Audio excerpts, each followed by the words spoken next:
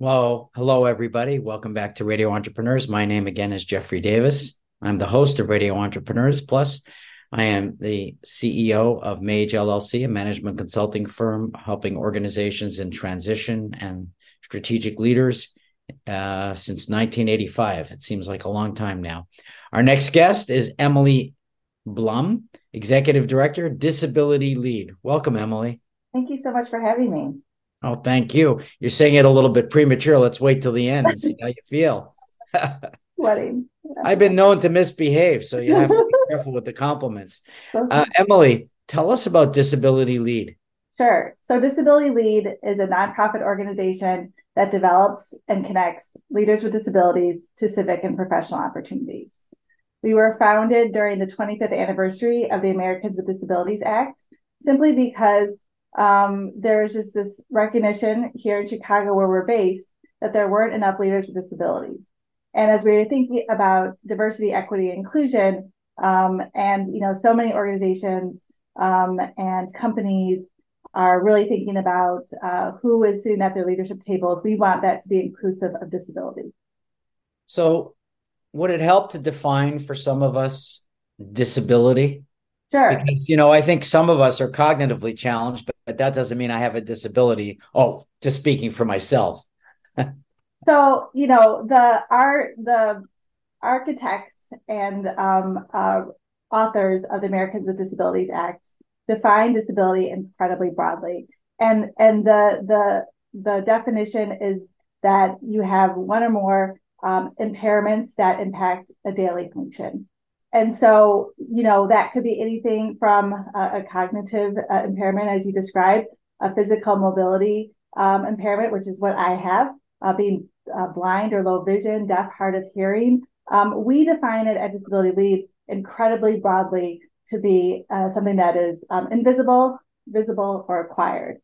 I believe that there's a lot of gatekeeping that happens around disability. Who is disabled? Who's disabled enough? And we really wanted to shed those constraints.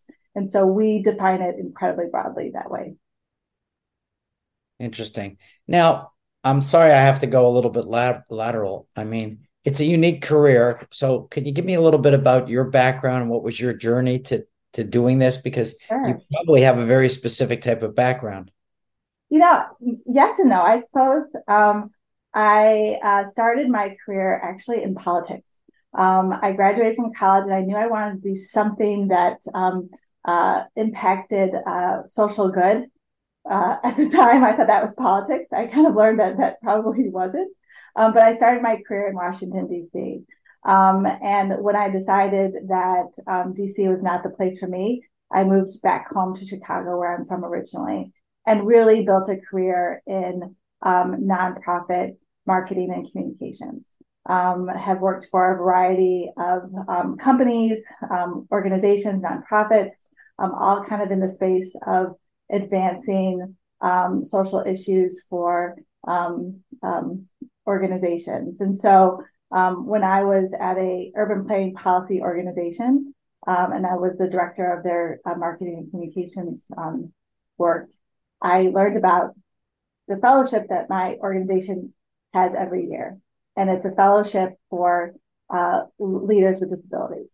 And I took advantage of it, and it was just an amazing time and space to spend a year with other professionals with disabilities. And, nobody had exactly what I had or what I have in that cohort. I have something called dystonia, which is a movement disorder in the same family as Parkinson's. But nobody had dystonia in my cohort, yet we had so much connection and similarity just from being a disabled professional in the workspace. And we had this incredible bond. When the person who held my position decided to leave, I just was like, I need to stop, and was applied and then was selected to lead this organization. And that's what I've been doing since 2019.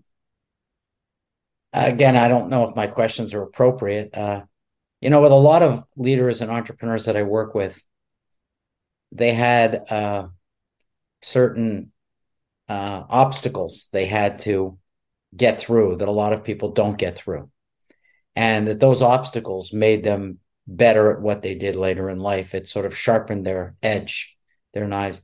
Do you find with people with disabilities, I mean, I think there's a lot of information we need to know, that this sometimes can make them better to be recruited, better people? Yeah, absolutely. So I think, I think one of the challenges that leaders with disabilities and people with disabilities have in general is that there is this stigma around it, right? There's this kind of like, deficit framing of having disability.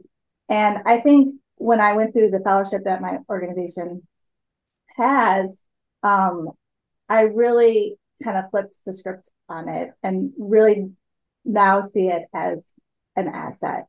I think having a disability most of my life, I've learned to kind of figure out my physical environment to better suit me. I've had to figure out how to lead teams to better suit me. And, I think now I can see it as an asset.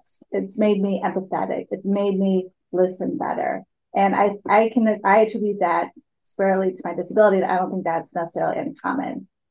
They say that people with disabilities are the original hackers. They've had to hack their life to really better suit their bodies, their minds. And it's helped them kind of figure out, or they've been able to organize their environments to achieve what they want to achieve. Now, I assume to do what you do effectively, you have to be very connected. And I know you participate in many organizations, and I think that's good. It keeps you connected with the world. Can you give us a sense of where all the things that you're associated with and boards and? For sure. So that's so much of what my organization wants to see is we want to see leaders with disabilities in civic roles. And so I hope I model that for our members. So I sit on the Mayor's Advisory Council for Women. This is in the city of Chicago. I'm also on a local nonprofit board here in Chicago called Inspiration Corporation. I'm on the Fair Fight, which is Stacey Abrams' organization, Disability Advisory Council. And I also serve on the New Disabled South, which is an emerging nonprofit organization. I serve on their advisory council as well. So, I think more and more organizations and civic spaces are looking for disabled perspectives, and we want to make sure that leaders like me and others are in those spaces. Well, I think it's American human nature to be frustrated. And I assume you have lots of frustrations, but what really aggravates you more than anything else that you'd like to see us overcome? Um, I think there is there is a negative narrative around disability that I really think needs to change. And, I think it comes from a place of fear. People are, there by the grace of God go I, maybe the perspective that folks hold when they have negative perceptions of disability. But the truth is that it's incredibly human.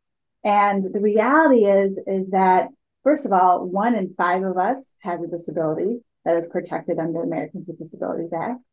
And in our lifetimes, nearly all of us will experience a disability. And so it is incredibly human. It is incredibly common.